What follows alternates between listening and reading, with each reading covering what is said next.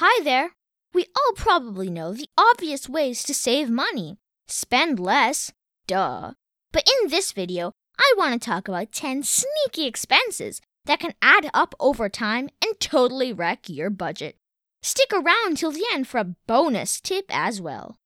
Number 1. In a world that offers a plethora of online streaming options, are you still paying a hefty cable bill simply out of habit? Think about how much cable TV you are actually watching versus how much you are spending per month.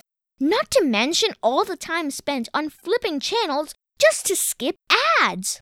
Simply switch over to a streaming service and reduce the cost by up to 90%. You heard me. Number 2.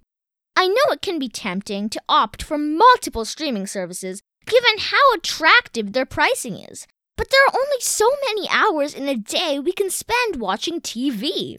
So go for free trials to evaluate the content before you decide. But ultimately, pick no more than 3 streaming options so you can do each one of them proper justice. Number 3. When opting for trial subscriptions, man, I'm loving all the segues. It is very easy to lose track of when the trial ends and continue paying for regular service without even realizing. Set a reminder for a day before the trial ends, and on that day, evaluate whether you want to continue or cancel the trial. Either way, it'll be a conscious choice. Number 4. Speaking of subscriptions, I'm on a segue roll here. We tend to get carried away with all the magazine and newspaper subscriptions, both physical and online, as they don't seem too expensive individually. But unless you are reading all of them, you are not really getting your money's worth. You are much better off getting your news from free sources and paying for 1 or 2 publications you really enjoy. Number 5. Continuing with the subscription theme, how many of us are guilty of subscription boxes? Be it for toys, art, pets, fitness, vitamins, meal prep, candy, clothing, beauty and lifestyle, or clubs like wine clubs, beer clubs, coffee clubs, book of the month club, fruit of the month club, cheese of the month club, hot sauce of the month club. Yeah, that's a real thing. While it might look like a great deal given the variety and convenience they offer for the cost per box, eventually we either get overwhelmed or bored and just let things pile up unused.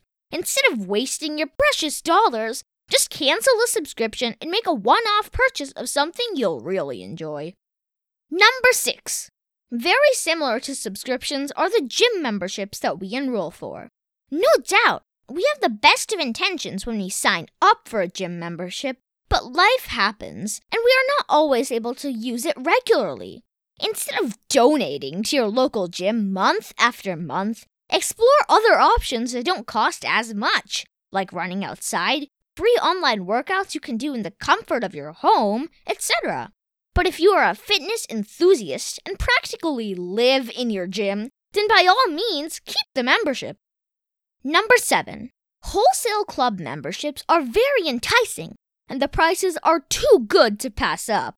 But unless you need that 72-pound wheel of Parmigiano Reggiano, and you have the space to store all the bulk purchases and use them up before things go bad, you are better off shopping in a local grocery store and avoiding the club fees. Number 8.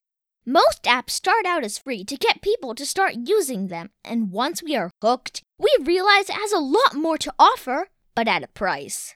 App creators need to make money too, right? While it is fine to pay for a premium version of an app or make in-app purchases, you need to be wary of recurring payments or premium memberships that auto-charge your credit card every month. Again, while cost per month may not be a lot, if you are not using the premium features extensively, it is a sunk cost. Number 9. A lot of online sites offer auto-delivery options for your favorite or essential purchases under the subscribe and save model. While the model is great on paper, not all of us always use up the same product at the same frequency, given how much we are spoiled for choice. And what happens when we don't use them? That's right, folks! We waste our hard-earned money and the products collect dust in our home. you are again better off just buying what you need when you need it. Number 10. All of us have succumbed to impulse purchases one time or another, and for some of us, retail therapy has become an integral part of our lives. While there is nothing wrong with indulging every once in a while, making it a habit can be bad for our wallet and mental health. And more often than not, once we make the purchase, the thing we couldn't wait to get our hands on doesn't seem that exciting anymore. And that's where the generous policies of the retail industry can really help.